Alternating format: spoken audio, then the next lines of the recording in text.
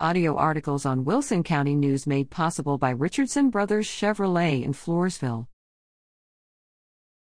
Small plane crashes near Kennedy claims 2 lives. An airplane crash June 6 near Kennedy has claimed the life of a Pana Maria woman and her son.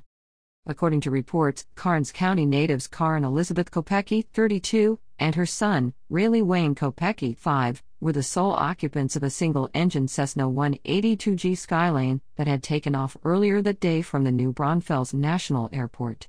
The plane crashed around 5 p.m. as it neared the Kennedy Regional Airport. The Federal Aviation Administration and National Transportation Safety Board are investigating the crash. No cause had been identified as of press time June 13.